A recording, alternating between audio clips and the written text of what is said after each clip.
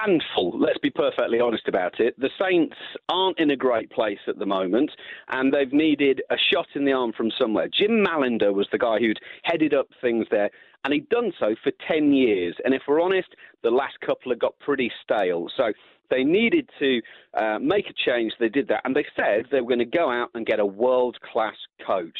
And I think we can all agree they've probably gone out and done that. And if we're honest, we're a little bit surprised up here that they did get him. I know that Wales were probably considering him as an option for when Warren Gatland leaves after 2019 World Cup. Well, Northampton have stolen a march on them. Andrew, it's like they've stolen my coach, and then I saw rugby Twitter up north going, "Oh, I wonder if he can bring the Barretts with him or the Sarviers," and I thought, slow down, you guys, you've already bloody well stolen enough. Just, can you leave us with some players? Can you leave us with some players? Exactly. I mean, it's always great to talk to you two, because you are my favourite suppliers of sweatshirts, so it's always good to be able to have these conversations. Yeah. To be honest with you, I don't think that is going to happen yet, and I will add the word yet on that, because I'm going to be honest with you, I'm really surprised with some of the moves that have been made. You know, Lima Sopoaga, All Black. You know, World Cup less than 2 years away. Charlie Nartai now confirmed for Leon. Now, I know he's not really a front and centre All Black anymore, but we're talking about guys with World Cup pretensions here who are willing to just give it away. It used to be that after the World Cup, then they come, you know, the guys come up here, have 2 years, and then head back to be ready for the next World Cup. It's a massive, massive development, this, that All Blacks are willing to give up a World Cup 18 months, 2 years down the line, so they can come and play. And I don't know how many more will do it. The one thing is that the money, it's on the table at the moment. But if I tell you, not a single one of the Aviva Premiership sides made a profit last year, there's a lot of questions being asked about things financially at the moment.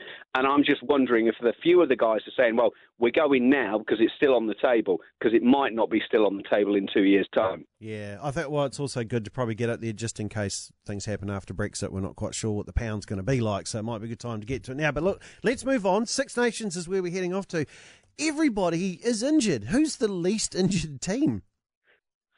Geez, that's a good question. I'll tell you that the team at the moment that are impressing is Ireland, and that's because they've got 4 or 5 kids, and I will use the word kids, coming through, 18, 19, 20-year-olds who've been tearing it up in the Pro 14. Now, it'll be interesting to see how many of those see proper game time.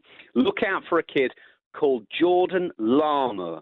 He is an absolute sensation. He can play at fullback or at wing. And it was quite interesting, actually. Rob Kearney, the old established Ireland fullback, when he was asked about him in his press conference during the week, went, oh, no, he's definitely a wing. He's definitely a wing. He's not a fullback. Because obviously Rob Kearney is getting a little bit concerned about his place in the side.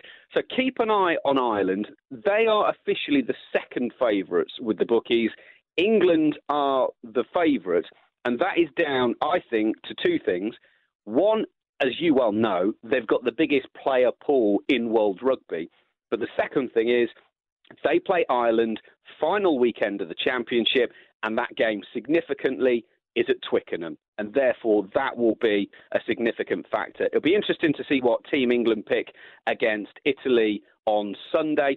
You know, Eddie Jones has been moaning about how many players they've got out missing. Well, at the Six Nations launch last week, Conor O'Shea, the Ireland coach, went, well, all right, they might have a few out, but I'll name you the team that England pick. And then he reeled off 15 world-class names. He's like, yeah, they're not in that bad a shape, are they? I've got to say, I think the hardest one to pick this week is Wales, because, I mean, like, Rhys Webb and Liam Williams were players that we admired greatly after that Lions tour last year. I mean, they were wonderful players to watch. Both out. So, and Scotland looked like they were maybe getting on to something last year. Are Scotland a real chance to upset Wales this weekend?